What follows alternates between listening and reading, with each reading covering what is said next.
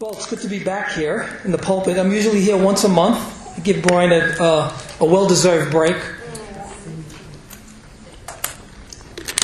As you notice, Brian's not here today. He says he's feeling under the weather, but I think it's a bowl of chicken wings and the Super Bowl, to be very honest. Now, he's feeling under the weather, so we pray a quick recovery for Pastor Brian. And I don't know how many of you have been reading through the Gospel of John, the 4th chapter, since I've been doing this series on the woman at the well. But I'm very intrigued by this whole text of the Samaritan woman. The more I study it, the more I'm drawn into it, and the more I see how great Christ is, and how much love that Christ had in his heart for people. And if you're familiar with the Gospels, even a little bit, you can't help but notice Jesus was not at all interested in the religious life as usual. He just wasn't.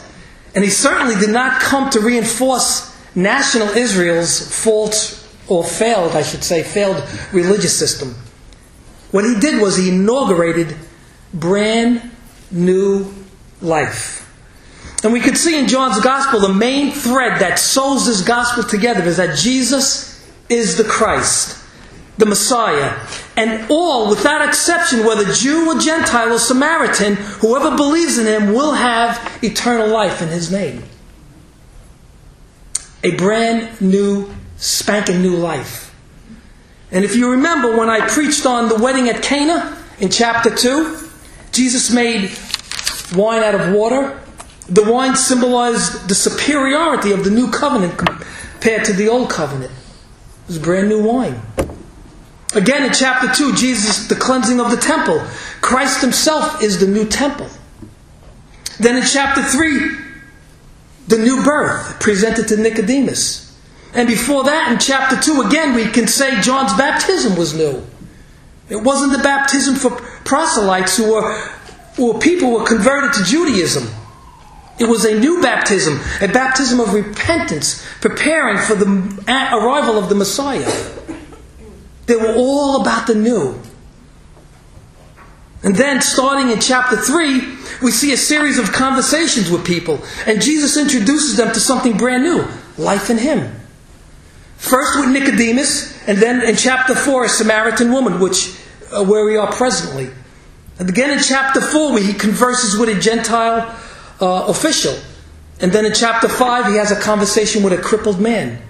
So his conversation is with a Jew, a Samaritan, a Gentile, and a cripple. You can see with me, Jesus is no respecter of persons. He came to seek and save the lost and give them a brand new life, eternal life. But the beauty of this new life is this: it never gets old. You buy a brand new car, right? You pull it out of the showroom. As soon as you pull it out of the showroom, it loses its value. It begins to deteriorate. It becomes old. When I was a child and I got brand new toys, I was very excited. Christmas time, you could all relate to this. Or your birthday, you got something brand new. It was new for a few days, and then you wound up putting it in the pile with the other old toys. Not so with Christ. The new birth stays new. Jesus Christ the Messiah not only inaugurates this new, but empowers believers by his Holy Spirit to continue forever in this newness of life. And we are not talking here of something new that happened 2,000 years ago and now it's old. No. This new life stays new forever. It will be new 1 billion years from now, as if we were born again today. And Jesus Christ will always be fresh and new. He is the same yesterday, today, and forever. And I don't know about you. I can only speak for myself. But Christ gets sweeter every day. He gets greater to me every day. And in our present study of the Samaritan woman, we see yet another new thing. But before we talk about this new thing, it's necessary to go back and retell the story briefly. Jesus and his disciples left Judea and departed for Galilee. But to get to Galilee, Jesus could have traveled three ways. He could have went the coastal road. We spoke about this the last couple of times. He could have went to the coastal road or to the east side through Perea, the Jordan, which was where most Jews traveled, especially at the time of the major festivals. And the reason why they didn't travel directly to Galilee through Samaria was because of their hatred of the Samaritans. And we talked about that last time. There was a great animosity between the Jews and the Samaritans. But Jesus had a divine appointment with this woman. And arriving in the town of Samaria, Jesus was tired, sits by a well, and the Samaritan woman comes to draw water. And Jesus asks her for a drink. And she was amazed that he would ask her, a Samaritan woman, for a drink. Because, like I said, they hated each other, Jews and Samaritans. And as I said the last time, Jesus not only spoke to a Samaritan, he spoke to a Samaritan woman. And not only a Samaritan woman, but a sinful Samaritan woman. In the Jewish mind, all three were, you never, never, never do that. Jesus had crossed the boundary line because he came not for the righteous, but for sinners. Dick Lucas spells it out correctly. If this story means anything, it spells out that the Messiah, Jesus, is now crossing barriers into the pagan world. The journey is just beginning that will take his good news to the ends of the earth. So Jesus initiates a conversation with her, which will lead to a life-changing experience for the Samaritan woman. And little did she know is she would never be the same. How many of you were the same when you were born again? You weren't the same. So the woman's confused about Jesus asking her for a drink. But Jesus turns it around and offers her living water. And the woman, still confused, still unable to believe, reveals her lack of spiritual understanding. She doesn't understand the gift that he was offering, nor the giver. Jesus, now in verse 16, gets to the heart of the matter. He exposes her sin. Go call your husband. The woman says, I have no husband. And Jesus says, you're right. You have had 5 husbands, and you're now living with a man who's not your husband. She was exposed. Jesus' X-ray vision, called his omniscience, saw right into the very depth of her soul. And this is where we ended the last time. So let's read our text starting at verse 19 through 26. The woman said to her, Sir, I perceive that you are a prophet. Our fathers worshipped on this mountain, but you say that in Jerusalem is the place where people ought to worship. Jesus said to a woman, Believe me, the hour is coming when neither on this mountain nor in Jerusalem will you worship the Father. You worship what you do not know. We worship what we know, for salvation is from the Jews. But the hour is coming and is now here when the true worshippers will worship the Father in spirit and truth. For the Father is seeking such people to worship Him. God is spirit, and those who worship Him must worship Him in spirit and in truth. The woman said to him, I know that Messiah is coming. He who is called the Christ. When He comes, He will tell us all things. Jesus said to her, I who speak to you am He.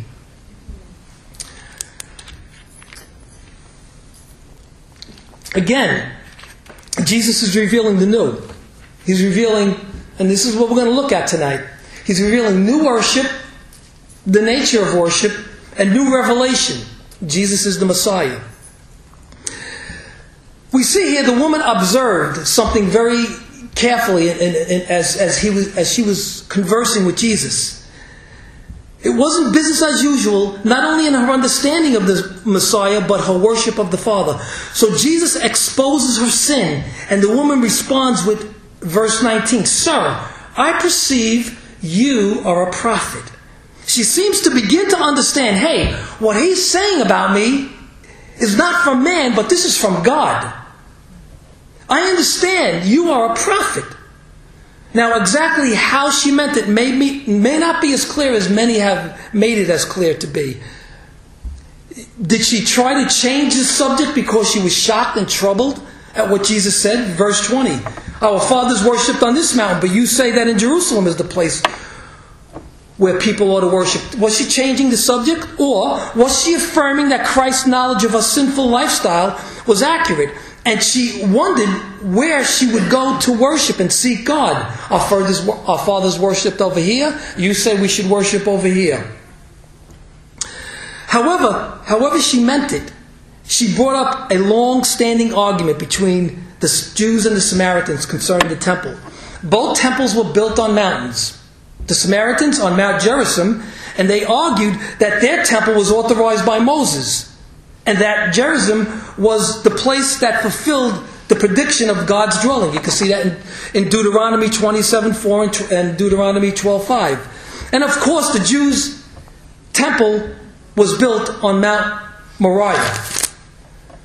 But once again, Jesus changed the direction of the Samaritan woman's thoughts and gives her an abrupt commentary on worship. Let's read verse 21. Jesus said to her, "Woman, believe me, the hour is coming when neither on this mountain nor in Jerusalem will you worship the Father."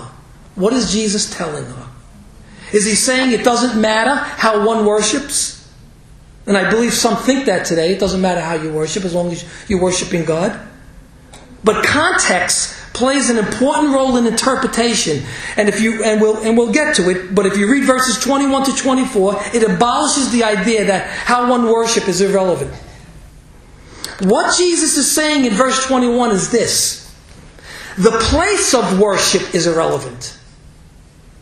We know when Jesus spoke these words, and this is why we know the place of worship is irrelevant. In other words, you could come here and worship, or you could be anywhere and worship. It's not a building, as many denominations will have you believe. When we know when Jesus spoke these words, it was only approximately 37 years later, about 70 AD, where a Jewish revolt broke out against Rome. You remember that? And the temple at Jerusalem would be destroyed, and thousands of Samaritans would be slaughtered on Mount Gerizim. It is not the place that's the issue Jesus was getting at, but rather the nature of worship. That's what Jesus was getting at. Not the place, but the nature. Under the new covenant, which was not yet inaugurated because Christ had not yet been crucified and raised from the dead, the place of worship would be obsolete under the new covenant. But the nature of worship will be what God would desire. Hence, at this point, the Samaritans had a deficiency in worship. Listen to verse 22. Jesus said to her, "You worship what you do not know. We worship what we know, for salvation is from the Jews." Now, the Jews did know what they worshipped, and the Samaritans did not. Jesus was saying, you don't know what you're worshiping, the Jews do. Why? Because the Samaritans rejected most of the Old Testament. All that they adhered to was the Pentateuch, the first 5 books of the Old Testament. So they lacked the full revelation that it contained. On the other hand, the Jews' worship was based on the true knowledge of God through the self-revelation in the pages of Scripture. So they had the whole Old Testament, where the Samaritans only had the Pentateuch. Again, Jesus didn't say it doesn't matter whether one worshipped the Samaritan way or the Jewish way. Quite the opposite. Jesus declared one way was wrong and one way was right. The Jews had the correct way that God himself ordained. He chose the Jews. And he says salvation is from the Jews. The gospel came to them, then the rest of the world. Romans 1:16. For I am not ashamed of the gospel, for it is the power of God for salvation to everyone who believes. To who? The Jew first, and also to the Greek. So it came to the Jew first. Salvation comes through the Jew. And the source of salvation is the Messiah. He was a Jew. So the gospel came through the nation of Israel, but it also came through the Jewish Messiah. Jesus now introduces true worship. Verses 23 and 24. But the hour is coming, and is now here, when true worshippers will worship the Father in spirit and in truth. For the Father is seeking such people to worship Him. God is spirit, and those who worship Him must worship in spirit and truth. Just let me wet my whistle a little bit.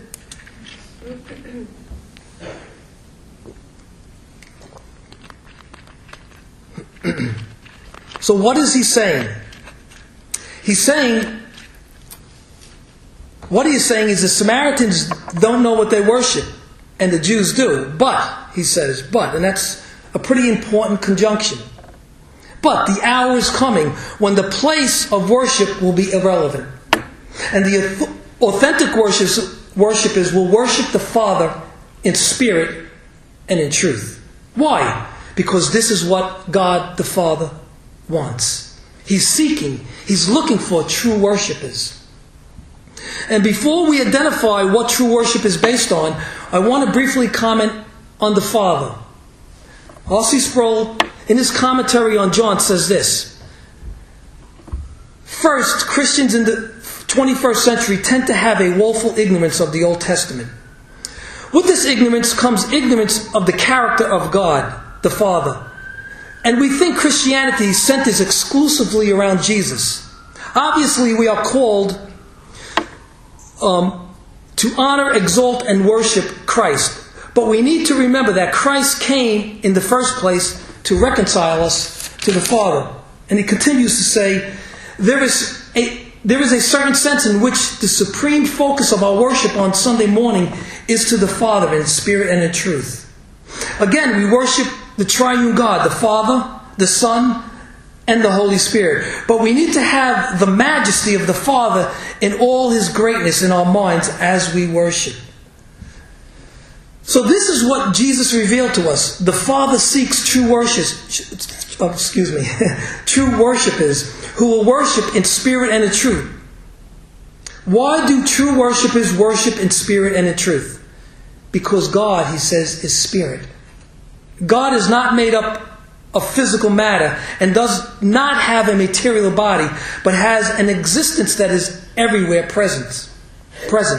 And that's why worship is not confined to one place. God is spirit. He's everywhere. Remember in the Old Testament, Israel was commanded not to make idols in the form of anything in creation, as the other nations did. Exodus 24. It says, "You shall not make for yourself a carved image, or any likeness, or of anything that is in heaven above, or that is in the earth beneath, or that is in the water under the earth." God is spirit, not an exalted man, as some have said. He is called the invisible God in a number of places. In the New Testament, in Colossians, in 1 Timothy, in Hebrews. And he also says, who no man has seen or can see, and dwells in an unapproachable light. Meaning, as if enshrouded himself with this light, making it the image of his hidden glory. So if God is spirit and no one has ever seen him, how do we know him? He reveals himself in Scripture and through his Son, Jesus Christ. Hebrews 1:3 says this. He says, he is the radiance of the glory of God and the exact imprint of his nature, and he upholds the universe by the word of his power. So because God is spirit, true, unadulterated worship must be in spirit and in truth. So Jesus now introduces true worship, and clearly shows this Samaritan woman it's not the place that's the issue, but the nature. So how should one worship? Two ways. In spirit. Okay, that's the first way. The second way is in truth. Let's look at spirit first. God seeks those who will worship in spirit. It does not say the Spirit, capital S, but in spirit, small s. In other words, Jesus is not talking about worshiping in the Holy Spirit or according to the Holy Spirit, although we should do that too. But over here, in this context, he's talking about worshiping with or in the human spirit, in our human spirits. He wants us to worship from the very depth of our inner being, our hearts. Unless we worship from the depths of our hearts, it's not authentic worship. Spurgeon says, God does not regard our voices, he hears our hearts. And if our hearts do not sing, we have not sung at all. Kent Hughes says, sometimes we sing, but we do not worship.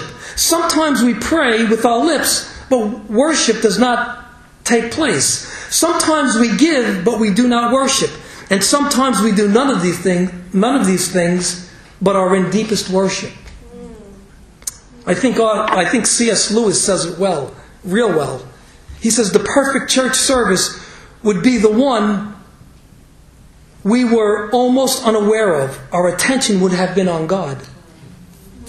And I like what Alistair Begg says concerning preachers. He says, when you're preaching, he says, the greatest prayer you could have for your congregation is not that they could walk out saying, what a great preacher, but they could walk out and say, what a great God we serve. Turn with me to Acts 16, starting at verse 25. We're talking about worshiping in the Spirit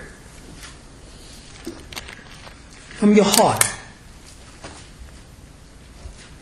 And I think this passage of Scripture shows us that it is possible to worship God from your heart no matter what the circumstances are in your life. No matter what you're going through.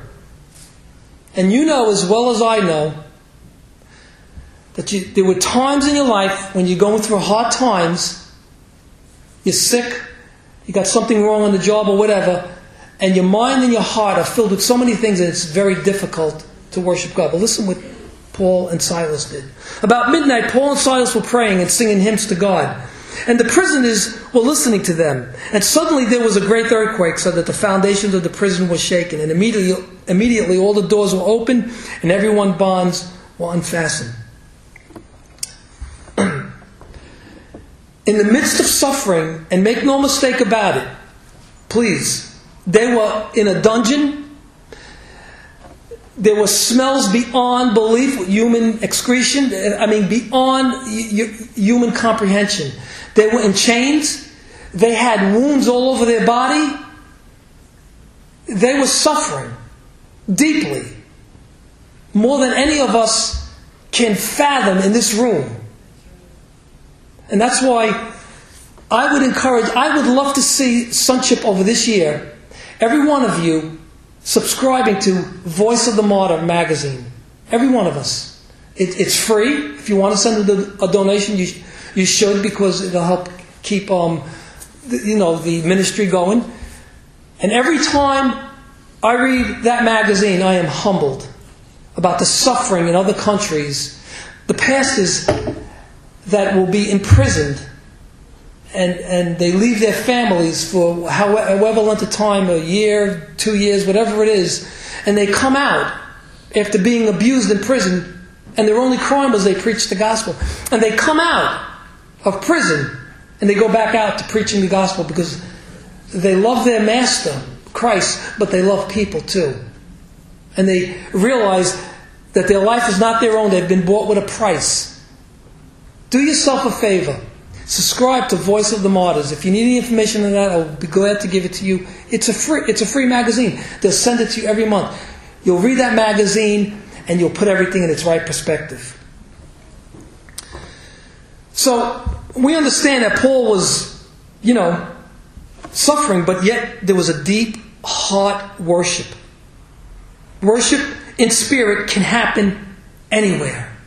Anywhere. But can only happen for the human heart bent toward God. When the Holy Spirit touches the human spirit, that's when it happens. Jesus wanted this Samaritan woman to come to him for living water. So then and only then would she be able to worship in spirit. Jeremiah understood that people worshipped outwardly, but not from their hearts. When he complained to the Lord and said in Jeremiah 12:2, "You plant them, and they take root. They grow and produce fruit. You are in their mouth and far from their heart." And Jesus, speaking prophetically against the Pharisees, quoting the prophet Isaiah, said in Matthew 15, verses 8 and 9, he said, "This people honors me with their lips, but their heart is far from me. In vain do they worship me, teaching as doctrines the commandments of men." So in spirit, to worship in spirit is required for worship, but also in truth. Okay, so we worship in spirit. That's really basically from the depths of your heart. Okay, and then he says in truth. We are to worship God according to what is true about Him. In other words, worship occurs when we worship according to truth. If we do not worship according to truth, true worship cannot take place. The book of Leviticus is a manual for worship. It's the manual for worship of God. God wanted the offerings, the sacrifice. That was when he was setting up the whole Levitical priesthood, and he wanted it to be done exactly the way he prescribed. To be done exactly as he commanded. Otherwise, it was unacceptable. We see that with Eli the priest, his two sons. And we see that with the first king of Israel, King Saul, when he didn't wait for Samuel. They didn't do it according to the prescribed plan of God. And what happened? They were rejected. Actually, Eli's two sons lost their lives, and King Saul lost his kingdom and then eventually died.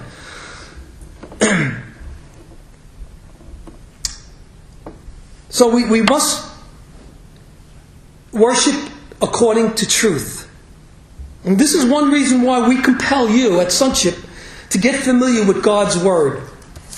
To worship Him according to His truth. Get familiar with it. Now that doesn't mean, and I want to clarify something, when a new Christian comes, a new Christian is born again and he's all excited about Christ, he doesn't know everything about God.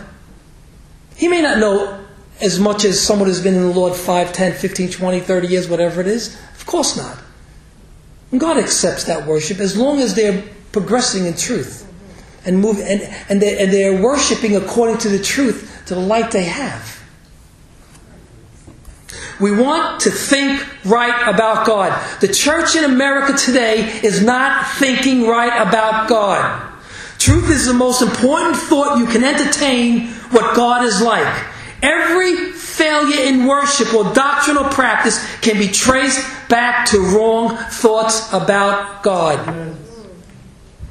As a matter of fact, wrong thinking about God is, guess what? If you're thinking wrong about God, it's idolatry.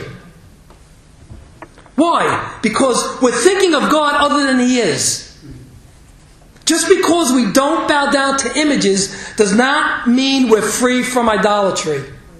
Listen to Romans 1, verses 20 through 25. For His invisible attributes, namely His eternal power and divine nature, have been clearly perceived ever since the creation of the world in the things that have been made. So they are without excuse. For although they knew God, they did not honor Him as God or give thanks to Him.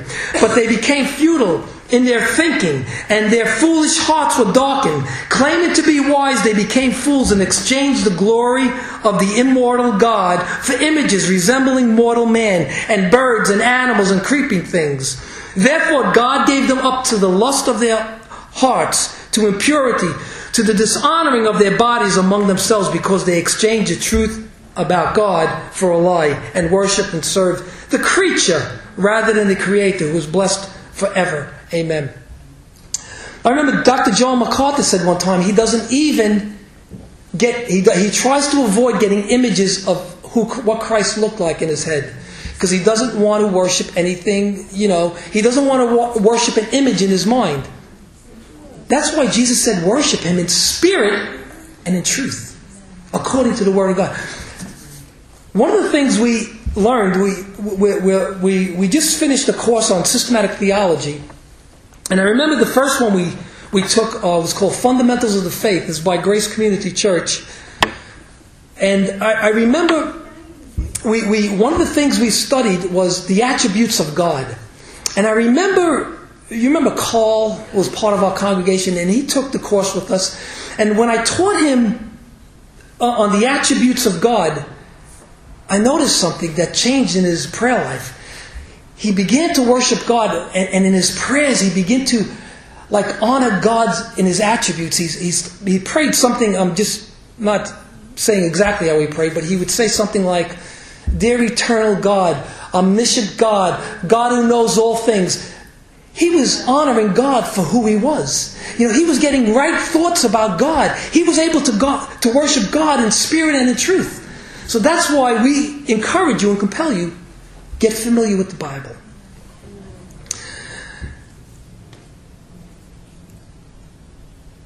we must be people of the Word. It's the clearest revelation of God we have. We need to think. Worship is not mindless. I love Rabbi Zacharias' ministry. The name of his ministry is Let My People Think. I love that. I remember one time, seriously, I was at his service, and I remember I was standing in the back, and I was listening to the minister, if you want to call him a minister. I don't even know at this point in my life if that was a true minister. Maybe he was, but something, he was talking about something, and he said, now, don't try to understand it, just believe it. And I thought to myself, no, I'm going to try to understand it. Now, there's certain things you can't understand. You can't understand you don't have full comprehension of the Trinity. Who can have a full comprehension, understanding of the Trinity? But we accept it because it's the Word of God. But God wants us to use our mind, engage our thinking. He wants us to think through the faith. And it doesn't happen overnight. It does not happen overnight. It's little by little. It's verse by verse. Prayer meeting by prayer meeting. Church service by church service. Devotion by devotion. Studying a text by studying a text. That's how it happens. So we worship in spirit from our hearts and in truth according to God's holy word. But we must avoid the extremes of dead orthodoxy, truth and no spirit. There are churches that worship in truth, but there's no spirit. And zealous heterodoxy. Spirit, but no truth. And I've been in churches like that many times. Matter of fact, I've grown up in churches like that. And, I know, and I don't say this as a criticism to the whole movement, but charismatic movement and the Pentecostal movement have a tendency to worship in spirit, but not in truth. They sort of push the doctrine a little bit aside. And then you have some Orthodox church that they're just cold in their worship.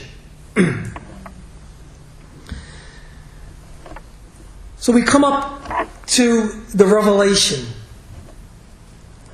The Samaritan woman still didn't fully understand all that Jesus was saying. So she says in verse 25, I know that Messiah is coming, he who is called the Christ.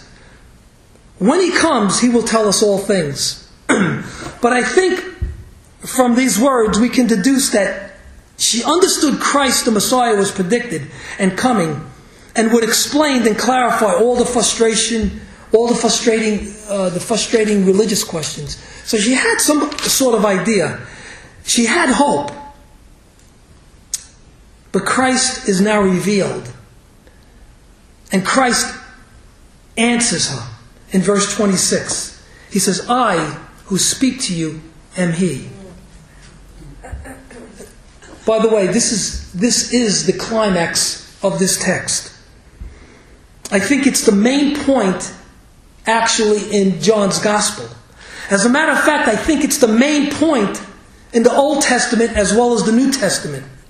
Old Testament, Christ the Messiah was concealed. In the New Testament, Christ the Messiah is revealed. I who speak to you am he. By the way,